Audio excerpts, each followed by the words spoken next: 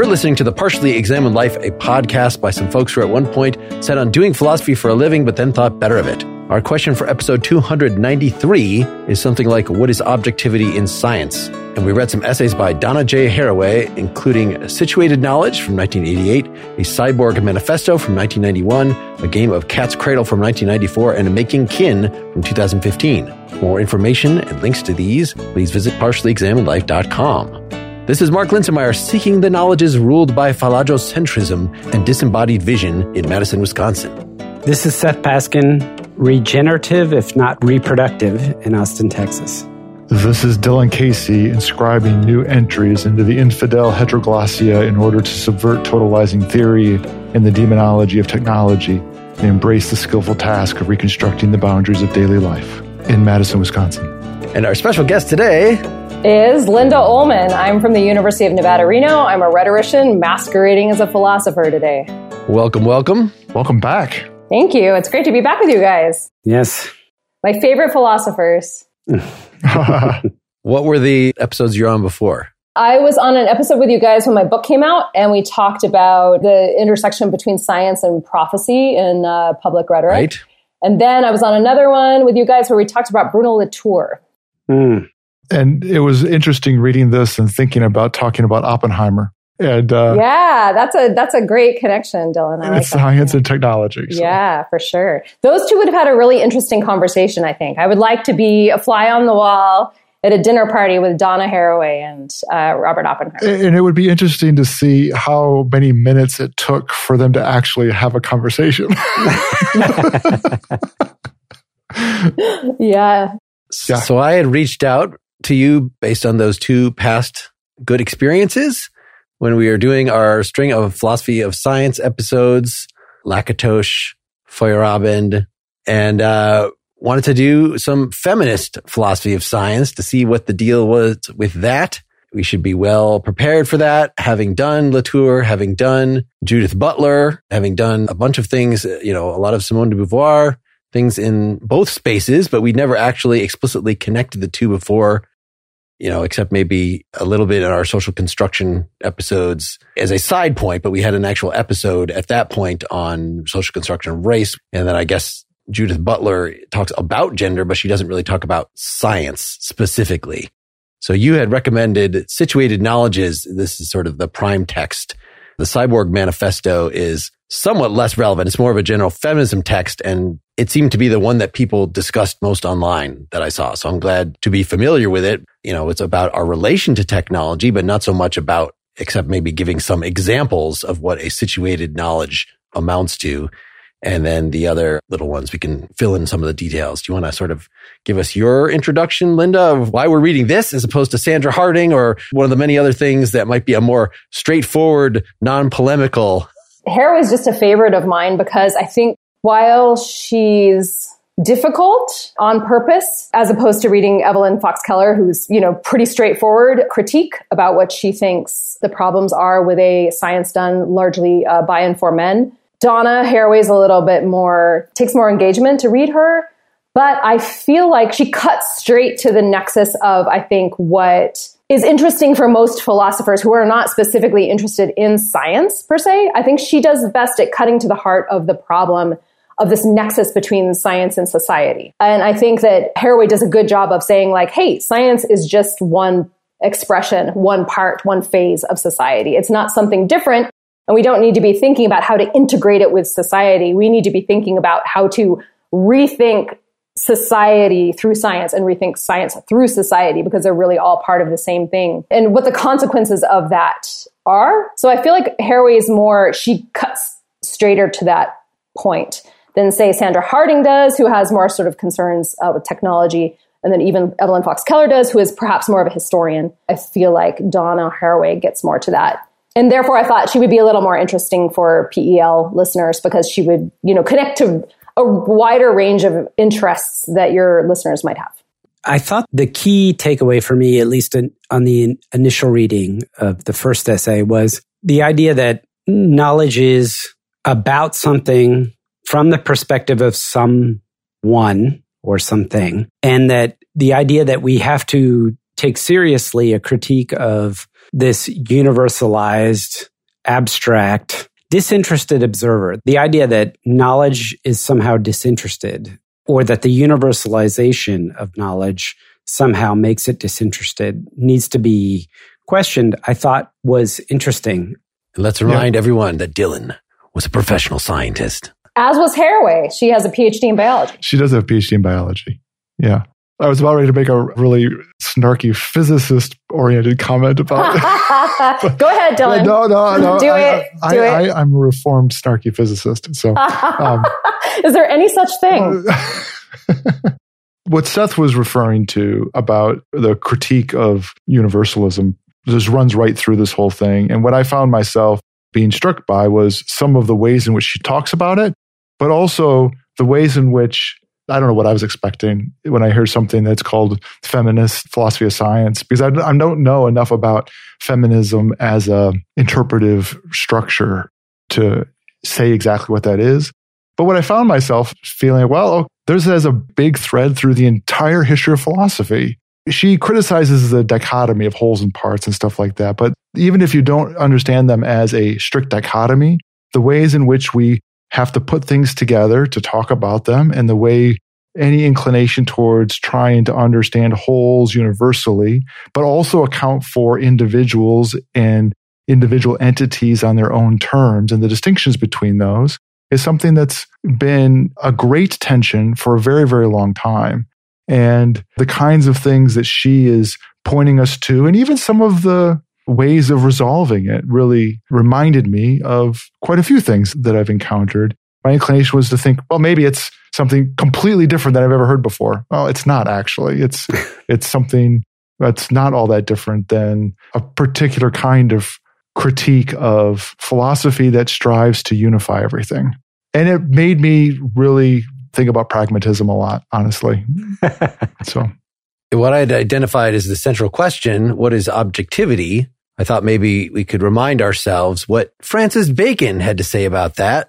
We had these 4 idols, the idols of the tribe, when we think man's sense is falsely asserted to be the standard of things, the idols of the den, in other words, idiosyncratic things which can intercept and corrupt the light of nature, the idols formed by the reciprocal intercourse and society of man with man, aka the idols of the market. So in other words, language can warp our thinking. Lastly, the idols that have crept into men's minds from various dogmas of peculiar systems of philosophy. He calls the idols of the theater.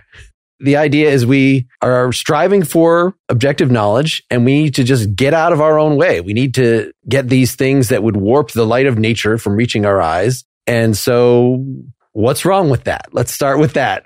What's Haraway's response? Linda, do you want to start us here? I kind of don't know what to say, because whereas I think Robert Oppenheimer and Donna Haraway would have a really great dinner party, I think if you put Francis Bacon and Donna at the dinner table, they wouldn't have a lot to say to each other, to be honest. Except for maybe Donna might be like, Francis, spoiler alert, science never really worked that way. So I don't think that anyone has thought that science works by the Baconian method since at least Darwin. So Haraway's talking in a world in which Bacon has already been. Like, his ideas about how scientific objectivity work have already been left by the wayside. So I'm not sure there's a lot of points of contact there, other than Haraway would be like, yeah, duh, you can't purge the idols. She's fond of pithy little bumper sticker sayings. So, maybe that's what you would say, Francis, you can't purge the idols. That would be it. Well, your response is interesting, because it's not quite what I expected. I was expecting to grab a hold of the end of the thing that Bacon is talking about, that those idols get in the way of us experiencing the clear light of nature. And I think you're right that she would say you can't purge the idols, but you have to sort of deal with the idols, right? You have to constantly revise the idols. You have to have a disposition with respect to them. But the thing that she would adamantly deny, and that would inform that, I think, is denying the clear universal light of nature, which is really for Bacon, the unifying thread. So there's still that great universalism in him, right? And that what's corrupting our objectivity to getting to the object, which is one thing, are those idols. But what's still there is the possibility of objectivity just by removing the right impediments. And it's that thing, that possibility of experiencing in any way those lights. I guess that's exactly what you mean, is that you can't purge the idols. Yeah, we're in agreement. Yep. Yeah, I see what you're saying. No, she's not like, oh, it's a shame. We can't purge the idols. She's like, there is nothing behind the idols. Yes. It's idols all the way down. It's idols all the way down. Yes, maybe that's the bumper sticker. It's idols all the way down. It's idols all the way. That's the bumper sticker. All right, I'll email Haraway and let her know. So I think even Bacon would admit that it is very difficult, if not impossible, to get rid of all these things, right? We are all individual human beings making decisions. That's why we need collaborators, right? Haraway agrees with that. That is part of her solution, is that we need to get these partial perspectives. So the title of her essay is Situated Knowledges, the Science Question in Feminism and the Privilege of Partial Perspective. And she wants us to actually embrace the fact that we do not have a God's eye objective view of things, and yet obtain something she wants to call objectivity. This is her big innovation, I think, that this is not what you would expect the postmodernist relativist thing. Actually, every time we read somebody that's associated with postmodernism, they're never relativists. They're always actually arguing against relativism. Yes. So maybe that is merely unreconstructed Platonists every time. Maybe that's just a straw man that is out there. But you might still ask, is Bacon's idea a good regulatory ideal, right? Just like in ethics, I want to be a saint. Well, nobody can be a saint. You could make an argument that there is an appeal of that for Haraway, right? Because she wants to obtain some notion of objectivity, but it is not the light of nature. Everybody's shaking their heads furiously. No, she is. This is what's unusual about her. She is trying to reclaim objectivity. But it's not the old school objectivity. It's it's a complete reworking of the word, much closer to Latour's idea of what is real resists, right? So a new objectivity that means you have to deal with objects. Like you have skin in the game. When you measure something, you mark it and it marks you. She's being very bold. She's not throwing this word out, which is the easy way out, like you said, Mark. She's trying to actually rehabilitate it and actually completely rework it. Yeah, her objectivity is not that idealized objectivity of the saint that is the idealized thing that you're going to look for. It is actually particularized into dealing with actual objects. It's an objectivity that recognizes the impact of the observation on the object. I mean, I really think that's in a very meaningful way. This notion of situated perspectives or situated knowledge is the idea that to be objective is to acknowledge the act of observation. She makes a big point about talking about visibility and the metaphors of vision and so forth, and how we have to take seriously the metaphors and this structure of observation as part of the scientific method, and to not simply pretend like there is no observer when we look at the observed results. Because she talks about technologies of observation, so there's the naked eye and the microscope and then the electron microscope and all these. And the way we talk about it is ever more specific refinements of this objective, disembodied, disassociated gaze. And what she's trying to say is, no, that's not the case. We have to recognize that these are technologies in the service of an observer who has limitations. And the way in which these technologies are deployed has a purpose. And you can't just simply ignore that purpose and talk about it in some objective manner, like we're getting closer and closer to the truth, or we're seeing finer and finer refinements of the real world, or what have you. And that strikes me as eminently plausible. I mean, it's just very straightforward. So, the observer principle, like we've known this for a while, right? To measure makes marks. But I think where Haraway maybe even takes us one step past that is the object also marks us in that process. So this is where the cyborg becomes really helpful, and where it actually does help us think through her design for the reinvention of scientific method, is that when we use tools, they use us at the same time. So you don't just use your phone. It's using you at the same time. So once you have taken on that device, that technology, in order to interface with the world, you can't just put it down. It becomes part of you in a way. So when a scientist makes a measurement in the lab of an object, that object has now changed the scientist through that measurement process. There's a reciprocity there that it leads to the creation of these cyborgs that are, so it's not the scientist separate from the tool or the scientist separate from the object that is being studied. The act of observation creates cyborgs that are meshes of the observer and the tool and the object. this particular topic is very interesting and worth diving down into. Yeah, get some quotes. Well, the quote I have takes us back to objectivity, which is different than the cyborg question. I mean, we can come back to the cyborg if there's plenty. I don't want to lose it because you can't lose the cyborg, Dylan. It's welded into you like your headphones right now. Don't worry about it. The fact that I'm looking at the three of you through Zoom right now means that we've created... Are you also simultaneously changing me? Yep. Okay. Just to make a connected point, one of the things that Seth mentioned was how you can't separate theory from practice, right? This is one of the many results of the fact that we are affected by the researches that we enter into. And so this is maybe a naive scientist. This goes back to sort of the Oppenheimer point, is you might think, oh, I'm just doing the science. If somebody's going to use that to build a bomb, that's not my concern. So this is one of the first hard lost naivetes that she's reacting to here. I think at one point she insists that we stop talking about science and technology and talk instead about technoscience, right? You cannot pull the two apart. I was seeing this as a connection point between the objectivity point and the cyborg point. Mm-hmm. Yeah, very much so. I mean, I think she would say, what's the point of pulling them apart? What do you gain by that? I think what she's more interested in the fields of view that are opened up if you weld those two together. What can you see if you just accept them as a cyborg unity? And how does that expand our view of what science is, how it's done, how it integrates with society, et cetera?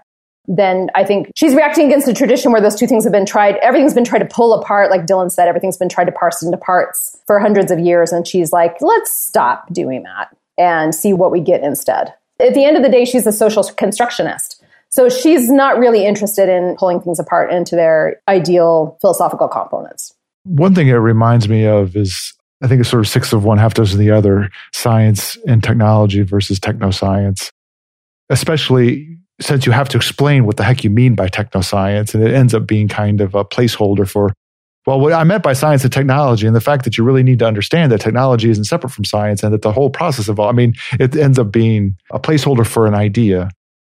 But thinking about those two things, it's well worth reminding yourself when you learn a lot of sciences, especially when you're beginning to learn them. One of the ways in which you learn that is often through a kind of genealogy of that science. And, science is often sort of recapitulating its own story, recapitulating how it got to where it is in order to explain how it understands the world. This is true in physics. This is true in biology. This is true in all kinds of sciences. And one of the things that often goes along with that, and in particular happens in physics, but probably should happen more in other sciences, is also recognizing the ways in which our technologies for seeing and understanding the world were walking hand in hand with our revisions about how we understood the world.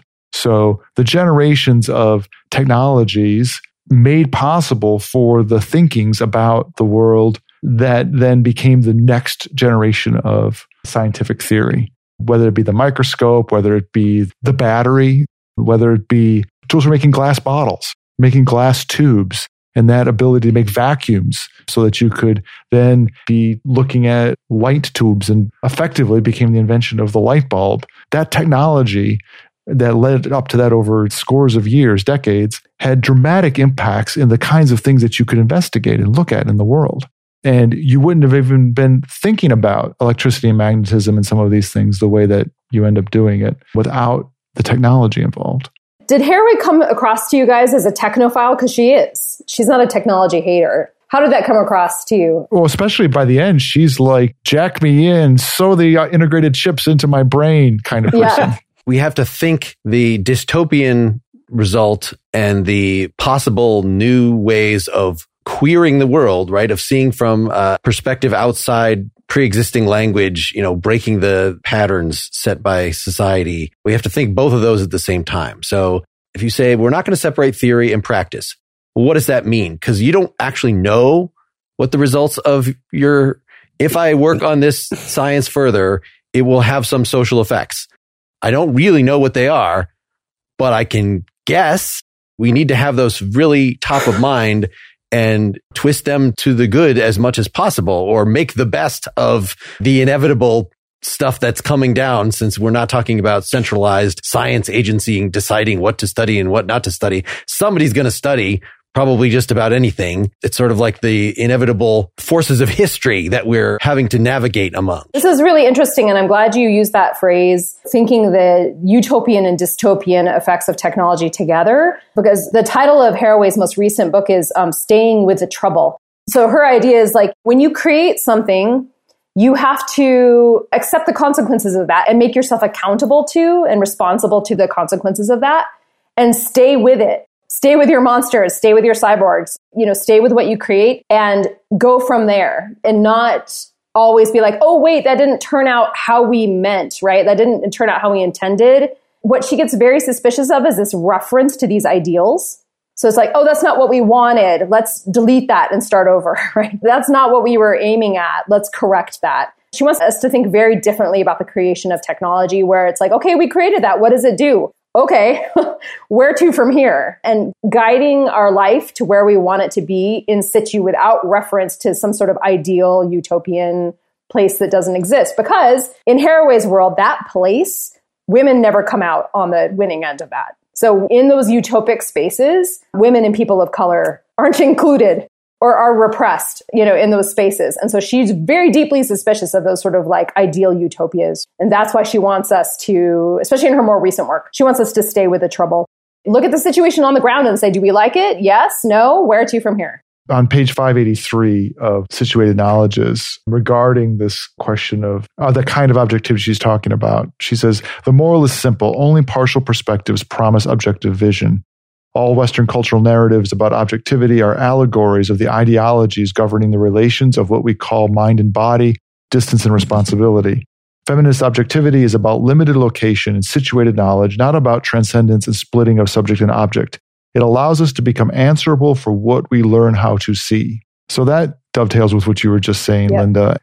Part of me was immediately reacting to the idea, well, if you're going to make a choice about where to go, you're going to have some idea about where you want to go, right? And so you're sailing the boat. If you're going to set the tiller and the sails, you have to at least choose something. But I hear the point being to really localize the direction so that you're going to say, I'm going to go from here to someplace close by, and sort of limit the sphere of change, which in a way, to me, there would be a tension between of status quo-ishness about things that's going to be in tension with the potential revisions of things and the ability to see what change looks like.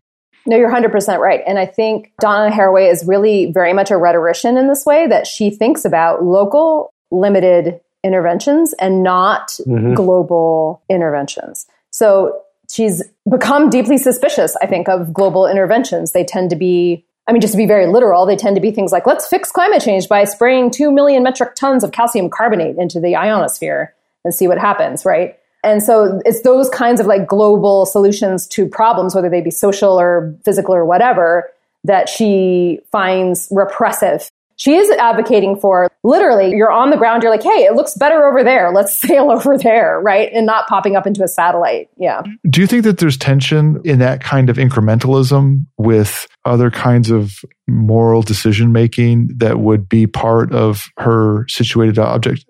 Like, for instance, would she be effectively a Lincolnian incrementalist regarding slavery in 1865, right?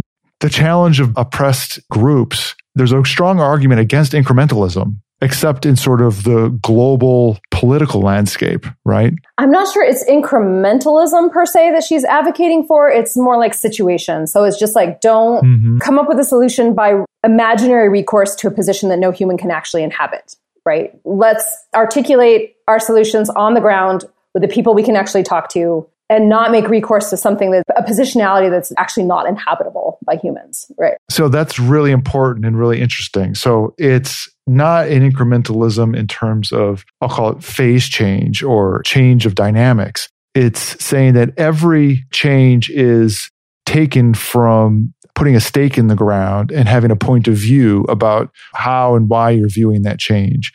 And she is, one of her big pets in this is the God trick. She's really advocating for stop doing the God trick. In fact, don't even do the nation trick. Don't even do the state trick. Make it really, really much closer to your local community, which makes it the situatedness more understandable.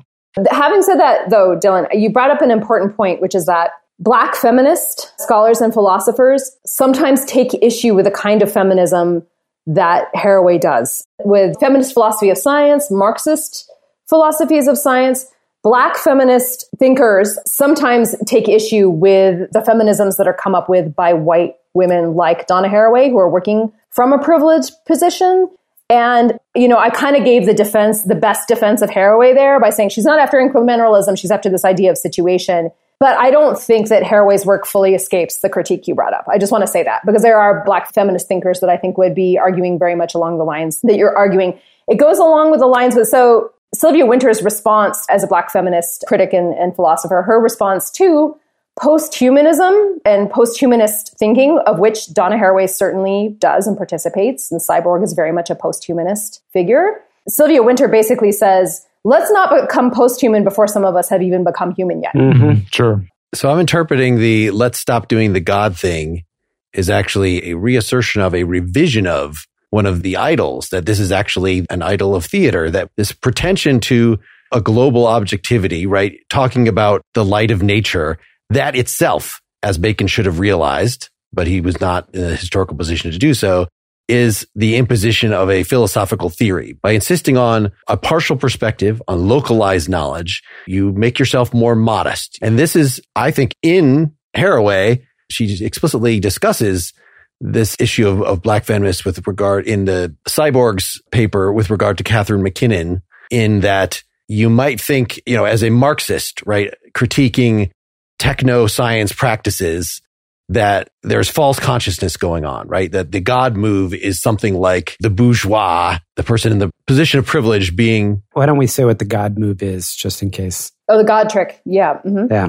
Well, go ahead. Fill it in. The God trick is actually really simple. It's any synoptic perspective, meaning that where you think you can see the whole situation at a glance, that's the God trick. Mm-hmm. So anytime you're looking at the Earth from a satellite, that's the God trick. Anytime you're looking at a global map that shows the whole world or even shows all of the United States, that's the God trick. It's anytime you're viewing something from a position that no human can actually live in, inhabit in, and live in, that's the God trick. Interesting. I would have thought that it has to come with the theory-ladenness, because the kinds of perspective descriptions that you articulated, to me, bring up the question of scale.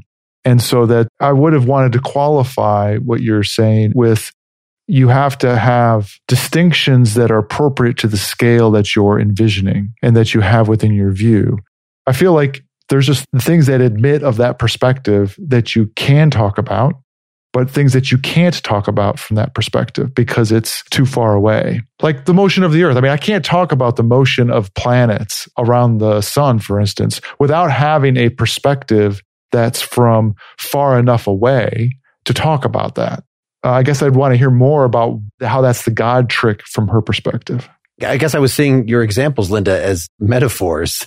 Am I being too literal as a scientist? That's what Linda just said, that if the God trick is seeing the Earth from a satellite from space. Well, we do that, and there are purposes to doing that. And I don't think any scientist doing that pretends that they actually see everything. It's got to be some psychological thing associated with that, drawing too many conclusions. But if you're just doing it to observe weather patterns, as a very literal matter, of course, those perspectives are valuable. It's just those are just as partial as anything else. I thought the God trick was just pretending that the point of view that you have is the view from nowhere or the view from everywhere. That what it meant was to say, I'm telling you the view of this thing is the impartial view, which is a way of saying this is the way this thing is in its essence. It's the pretension to objectivity by negating the fact of observation, by creating this neutrality, universality, abstract, disassociated, disinterested point of view. So you say like, well, this is what it looks like from God's point of view, which is to say this is the way it actually is. And to pretend that we can actually aspire or achieve that point of view, which is the pretension of the sciences, to say like, oh, well, we have an equation for gravity and this is the way it works. It's just, it doesn't have to do with us. It doesn't matter who I am. People could never live. There could be no people and gravity would always have the same equation and those kinds of, it's creating a position of privilege by abstracting the observer or extracting the observer out of the equation. That's how I interpreted it.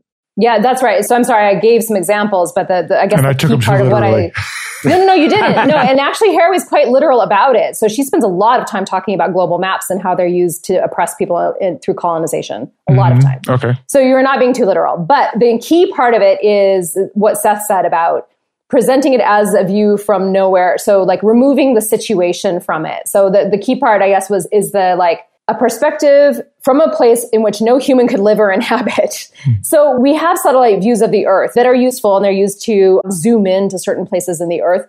Those are actually constructed of tiles of different satellite images, right? And I think what Haraway would say there is, if you want to be partial about that, acknowledge that that's part of the construction, right? Say, well, we got this image by putting this piece together and this piece together and this piece together, and we've created the whole in this way. And not, as Seth said, presenting it as like, this is the Earth, and this is how it looks, and this is the way things really are. And I think the key part for Haraway, too, is it's when you start talking about people from those perspectives that she gets really concerned about it. So, like I said, she's not a science hater. She's not a technology hater. She loves those satellite images of the Earth. But when she gets really concerned about it is when you start using these microscopic, telescopic, whatever views to start saying where people are, how they should interact with each other, and who they are. Then she starts getting really more concerned about it. Right. Part of my reading of Haraway's concern in the text is we take the God position, but we say like, oh, this is the God position. Well, we have an algorithm. We have an algorithm for recognizing faces. It's just, this is the way of the world. And look, the machine figured it out. But in reality, the funding that created the research lab that was able to define and develop the algorithm came out of government and private, like public-private partnership for the purpose of accomplishing X, Y, and Z. And it's about not acknowledging the very situated perspectives and motives of the development of these technologies that then are presented as the God position. That's really, really scary. I would add in the interpretation of AI that you gave as the problem of it having to do with the origins of what reason they wanted to create it as being the problem of it. And I think that's probably on her mind. But what also seems to be there is, and this would be part of like a God position as well, the presumption of in this case, your algorithm as being identify all faces, for instance, and failing to acknowledge or in giving your account of your algorithm, the fact that it was trained on some other faces. And the fact is it's only going to recognize faces that it was trained on.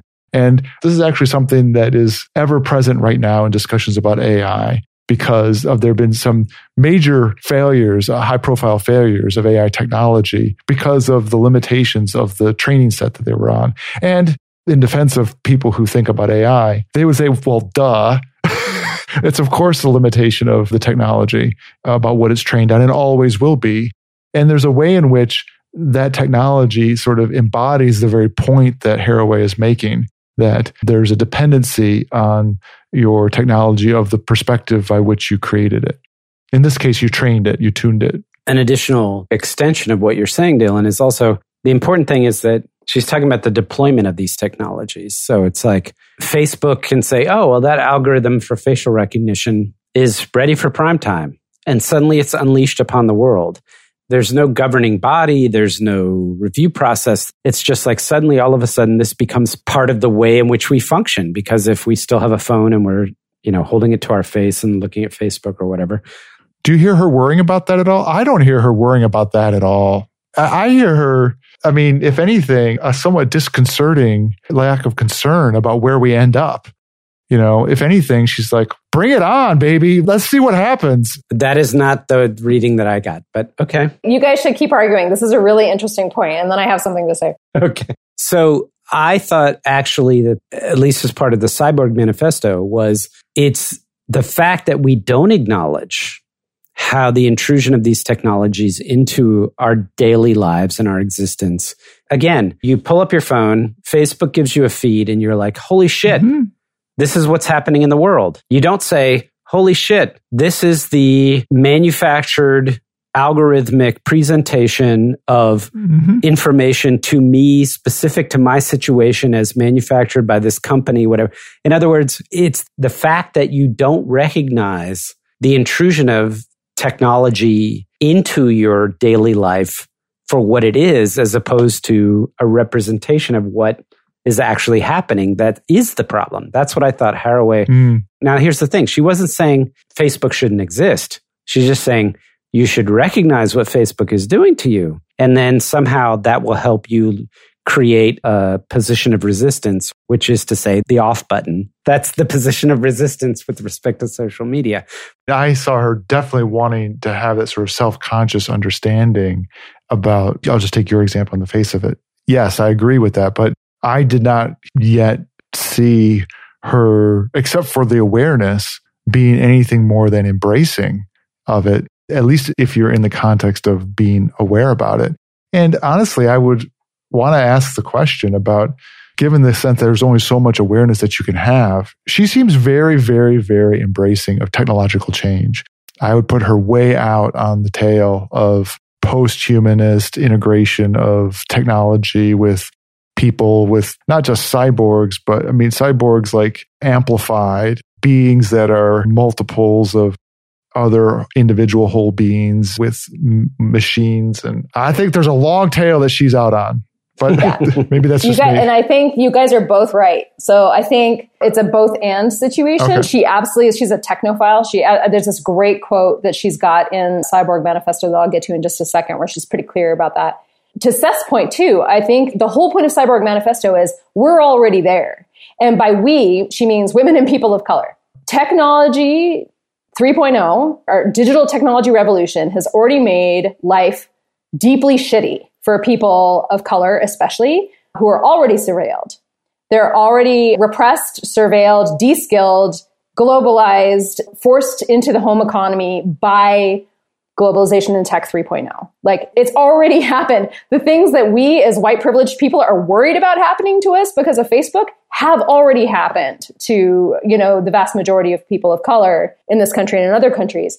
And so Haraway's like, we're already at the bottom, right? So where to from here? She is a technophile. So she says, and let me just read this quote. In addition to using the phrase technoscience, which is an earlier term that she uses in Cyborg Manifesto the phrase social relations of science and technology, so that she chooses a slightly different phrase here. So she says, but that phrase should also indicate that science and technology provide fresh sources of power, and that we need fresh sources of analysis and political action. And then she says, some of the rearrangements of race, sex, and class that are rooted in high-tech facilitated social relations can make socialist feminism more relevant to effective progressive politics. So she does absolutely pinpoint and identify a hope for more sustainable, more, healthy, more solidarity among people of color and women through some of these high-tech social media relations. She does see that. But it's from the perspective of being like, things are already deeply shitty for the people that she's talking about here, trying to find a way out of this. And she's saying, like, where to from here? And she does see hope for reinvention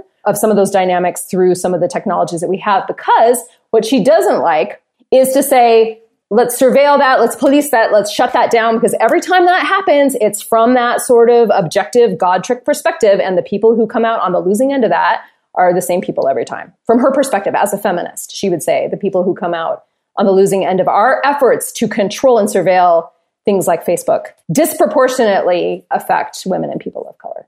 So this perspective thing, we've been talking about situated knowledge is, again, the central theme here. To finish the thought that we stopped when we started talking about what the God perspective is, of course, this God perspective had been identified by feminists and many theorists before Haraway. Her unique contribution seems to be the insistence that it is. So, for instance, a Marxist would just say, okay, well, the God perspective is the bourgeois ruling class perspective. And there's going to be something then privileged about the perspective of the oppressed, that they actually see the social effects of the technology or whatever, that maybe the people actually doing it and pretending to be in a world of pure theory that they are blind to. So it is a way of compensating. And so she says, some of these feminists have posited, in fact, a third world black woman. Like, that is the sort of the ideal, because by intersectionality, it wins. It's oppressed in all the possible ways. But she says, yes, there's a particular blindness that perspective lacks, but it's still a perspective. It's a partial perspective. And in fact, she doesn't want us to be reductionist, so that what it comes down to is maybe that there is something not quite idiosyncratic, like every individual is going to have their own, that would be just out of control subjectivism about science, about values, about everything. Like, no, there are facts, there are objects, there are things to focus on, but we can't respond to the God trick, to the traditional narratives by saying there's a counter narrative. So this is what she thinks that Catherine McKinnon was doing as far as feminism was going, is saying that there is a essentialized, but a feminine reaction to this masculinist paradigm. And that was too global. That was exactly the kind of feminism that you were saying that feminists of color were saying, you're trying to represent me and lump me in with that. Supposedly Haraway is, and maybe this is a synoptic thought on her part, but by saying, no, it has to be truly situated means that we can build coalitions between points of view that have common interests, right? We can acknowledge it as a fact that someone is being oppressed or that pollution is occurring or any number of facts that we could then have value reactions to. This whole argument between, is she super pro science? It seems to me that this particularism about points of view here would lead to a revised take on sort of what it is for you to have an opinion, even yourself. I mean, of course, there's political actions you want to take, but there's a reason that she uses irony, that she uses metaphor, that she doesn't want the metaphor to collapse into the literal. This might be just a postmodern thing, but there's something deeply ironic in her whole delivery and her rhetoric. Yeah, I'm glad you circled us back to that, especially for listeners who may be like, where are we? Bring it back to kind of situated knowledges and specifically what Haraway's writing has in common with other feminist philosophers of science. And that is two parts to her critique. One is that science is different when different people do it. So you don't always get the same answers if it's not the same people doing the science. That's sort of the first part of it, right? So perspective matters in terms of the results you get in science. And then the second part is that the way we do science has disproportionate effects on bodies, especially feminized bodies, right? Which she means, and she has a whole description, right? A feminized body doesn't have to just be a biologically female sex body. It's a body that has been objectified, de-skilled, and oppressed, right? So these are the two parts of her critique that are shared by many philosophers of science. So there's sort of these two problems. One of them is that science is treated as if it's the same always, everywhere, no matter who does it. And that's not true. And the other part is that science is treated as if it has the same effects on bodies everywhere. And that is also not true. There's this great quote in Cyborg Manifesto, actually, where she talks about what she would like to see instead. I won't read the whole thing, but basically she says we need more women doing science, right? And that's part of it. It's pretty much a no-brainer, and that's pretty straightforward. She says this issue is only one aspect of inquiry into the possibility of what a feminist science could look like, but it's an important one. And then she lists some questions that a feminist science might answer, which are, what kind of constitutive role in the production of knowledge, imagination, and practice can new groups doing science have? How can those groups be allied with progressive social and political movements? What kind of political accountability can be constructed to tie women together across the scientific, technical hierarchies separating us? And might there be ways of developing feminist science and technology politics in alliance with anti-military science facility conversion action groups? And she goes on to list a couple of examples of that from the Bay Area. So these are some ideas that she has about how science could actually be done differently under the conditions of a feminist science. I know we're wrapping up part one here pretty soon, but I guess I would be curious to hear from Dylan. If he could just put on his Haraway cap for a minute, imagine physics being done in a feminist way, like a feminist and cyborg way. I'd like to kind of think through an example of hey, how would things actually be done differently if we were to try to do them this way? Yeah, we need examples. These readings were so frustrating to me in their complete lack of examples. I was salivating at the fact that in the last reading, there was a footnote that talked about overpopulation, a specific example that but especially if you were bringing to mind physics, because it seems like, she just purposefully in situated knowledge says, I'm not holding apart the physical sciences and the social sciences. And I think that might follow from this whole, I'm not going to separate theory from practice, because even the physical sciences are going to have social effects. So in effect, involve the social sciences in some way. But yes, let's try to purify it as to what a laboratory physicist or a theoretical physicist, what possible influence could this thinking have on them? So before I try to do that, which I think is actually, it's going to be challenging, but the quote that you read, the very first thing that a lot of scientists would say is that those objectives that she talked about may be about ways of doing science, maybe about the social activity of science, but have very little to do with what science is trying to do in terms of its goals, its objects. Even without having to be its objectivity, its objects aren't those things. And I think you'd get a spectrum of voraciousness about that criticism. But, everywhere from saying, well, that has nothing to do with science to, well, it's really important in the way in which we do science. So I want to get back to that. But if I think about what it would mean to, say, have a cyborg scientist, this is where I'm not sure about the moral dimension that she has there, or that it's doing what she thinks it's doing. Like one of those criteria is, well, we'll come up with a demilitarized world. We're going to aim our science at demilitarizing the world and resolving human conflict or that kind of thing. And it's not at all clear to me that a cyborg science would do that. Why would it aim towards that kind of good? Yeah, as a matter of fact, the Terminator movies would tend to argue for the opposite. Yes, yeah. Not that a Terminator movie is necessarily the way that you have to go either, but I don't see how a cyborg science, especially one that is embracing the notion of change and the fungibility of speciation and I'm at a little bit of a loss about what kind of limitations that she seems to have. Some of them are kind of moral. I don't see where they're coming from in the standpoints of that perspective, unless you lay onto it an accountability that includes some guiding principles for what it means to be answerable to what we see. Like she, includes in this notion that, at the bottom of page 583 in Situated, she says, this essay is an argument for situated and embodied knowledges and an argument against various forms of unlocatable and so irresponsible knowledge claims. So she wants to, I think in a statement like that, unlocatable means irresponsible. By not situating my knowledge, I am also not accounting for my position, and I'm not taking responsibility for the effects that my position have.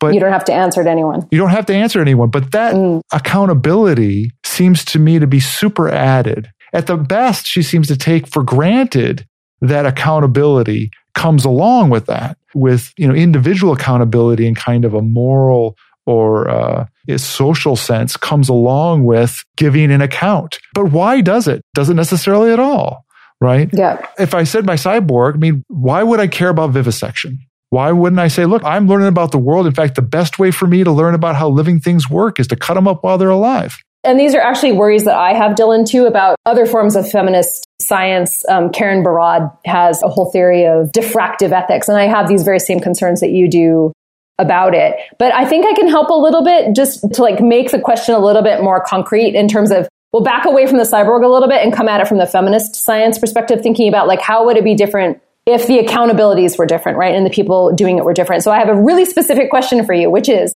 how do you think physics would be different today if the original goal in the United States had not been developing the atom bomb? How would the discipline of physics be different? Just imagine, particle physics. How would particle physics be different if how would it be different if the atom bomb was out of the equation, if we didn't demilitarized all the funding and the goal of the research? We wouldn't have gotten nearly as far as we did, because the fact of the matter is that the funding that was there after World War II was gigantic, was at a level that you would never in a million years have had. What do you think physics would have worked on instead? Which direction would it have gone instead of splitting the atom and naming all the particles and diving deep into that? Would it have gone a different direction? So quantum mechanics was around before that. Right. Okay. And so maybe you still get the transistor. Maybe you still get those investigations into solid state physics, material construction, stuff like that. And you don't get big science. You get Philip Anderson's, huge critic of the LHC and big science. And his thing was, we would do a lot more science that would make a lot more difference for a lot more people if we stopped spending billions and billions of dollars trying to understand quarks, because it's completely useless. But what we should do is we should be spending that money on solid state mechanics, on material science, on all these gigantic unanswerable questions that we don't know about. fluid dynamics and high temperature conductors, things like that. This sort of much messier, less God's eye view. You don't have the God particle anymore, right? You're not worried about it. Maybe that's the answer. The answer is that you would have spent a lot more time and money on solid state mechanics. Practical solutions to improve our world. That's really interesting. I'm not sure about that, but I want to live in this world that Dylan is describing here. So one thing about, and you're back to your question, Dylan, about why wouldn't it just be Terminator? Why not? This is kind of terrifying. I would say that it's terrifying from our perspective because of all the funding. Haraway would say it's terrifying because of who's been in charge of it and who's funded it and for what reasons up to this point. That's why you're terrified right now. And what she's hoping is if there are people of color in these laboratories, if the funding sources are different, if it doesn't have a military goal, we don't know right now. We're terrified right now because we can only ever be in the situation that we're in, but we might have a different situation if we had a different apparatus doing physics. Yeah. See, I just don't believe that to be the case. So let me be clear. I'm not terrified of it. I think that she's putting a lot of weight on the notion that those individual circumstances will lead to better decisions naturally. It's like saying, if you only put women in charge, there would be no war. Yeah, no, that's true. And Haraway is not saying that, just to be clear. She's not saying that if we put women in charge, we wouldn't have war. I am saying All I'm saying is that when she says unlocatable and equates it with irresponsible, and therefore the converse she also clearly wants to say is that the locatable becomes responsible. That moral dimension, I don't see that responsible thing as naturally coming out of the locatable and situational. That I don't see the evidence for. I mean, as an epistemological thing, about understanding the way in which we know things, criticism of our ontologies, and all that stuff, that actually makes a lot of sense, and about how the way in which science works. But the notion that you get out of it a more responsible, more just, less oppressive universe because you do that, that's not at all clear to me. Maybe it's not clear because we're locked into a structure right now in which science has been given the God seat, right? And so we immediately imagine anything that's, discovered being sort of teleported up to that level and applied on a global, universal level. I think it's important to remember that Haraway is talking about sort of at some level dismantling that ability to, beam science up into that sort of power political situation. She wants science and scientists to be situated, means skin in the game. It means whatever happens to your community happens to you in terms of funding, in terms of pollution in your water, in terms of right. So she's imagining scientists as citizens and engaged in the issues that affect their communities. So when their communities hurt, they hurt.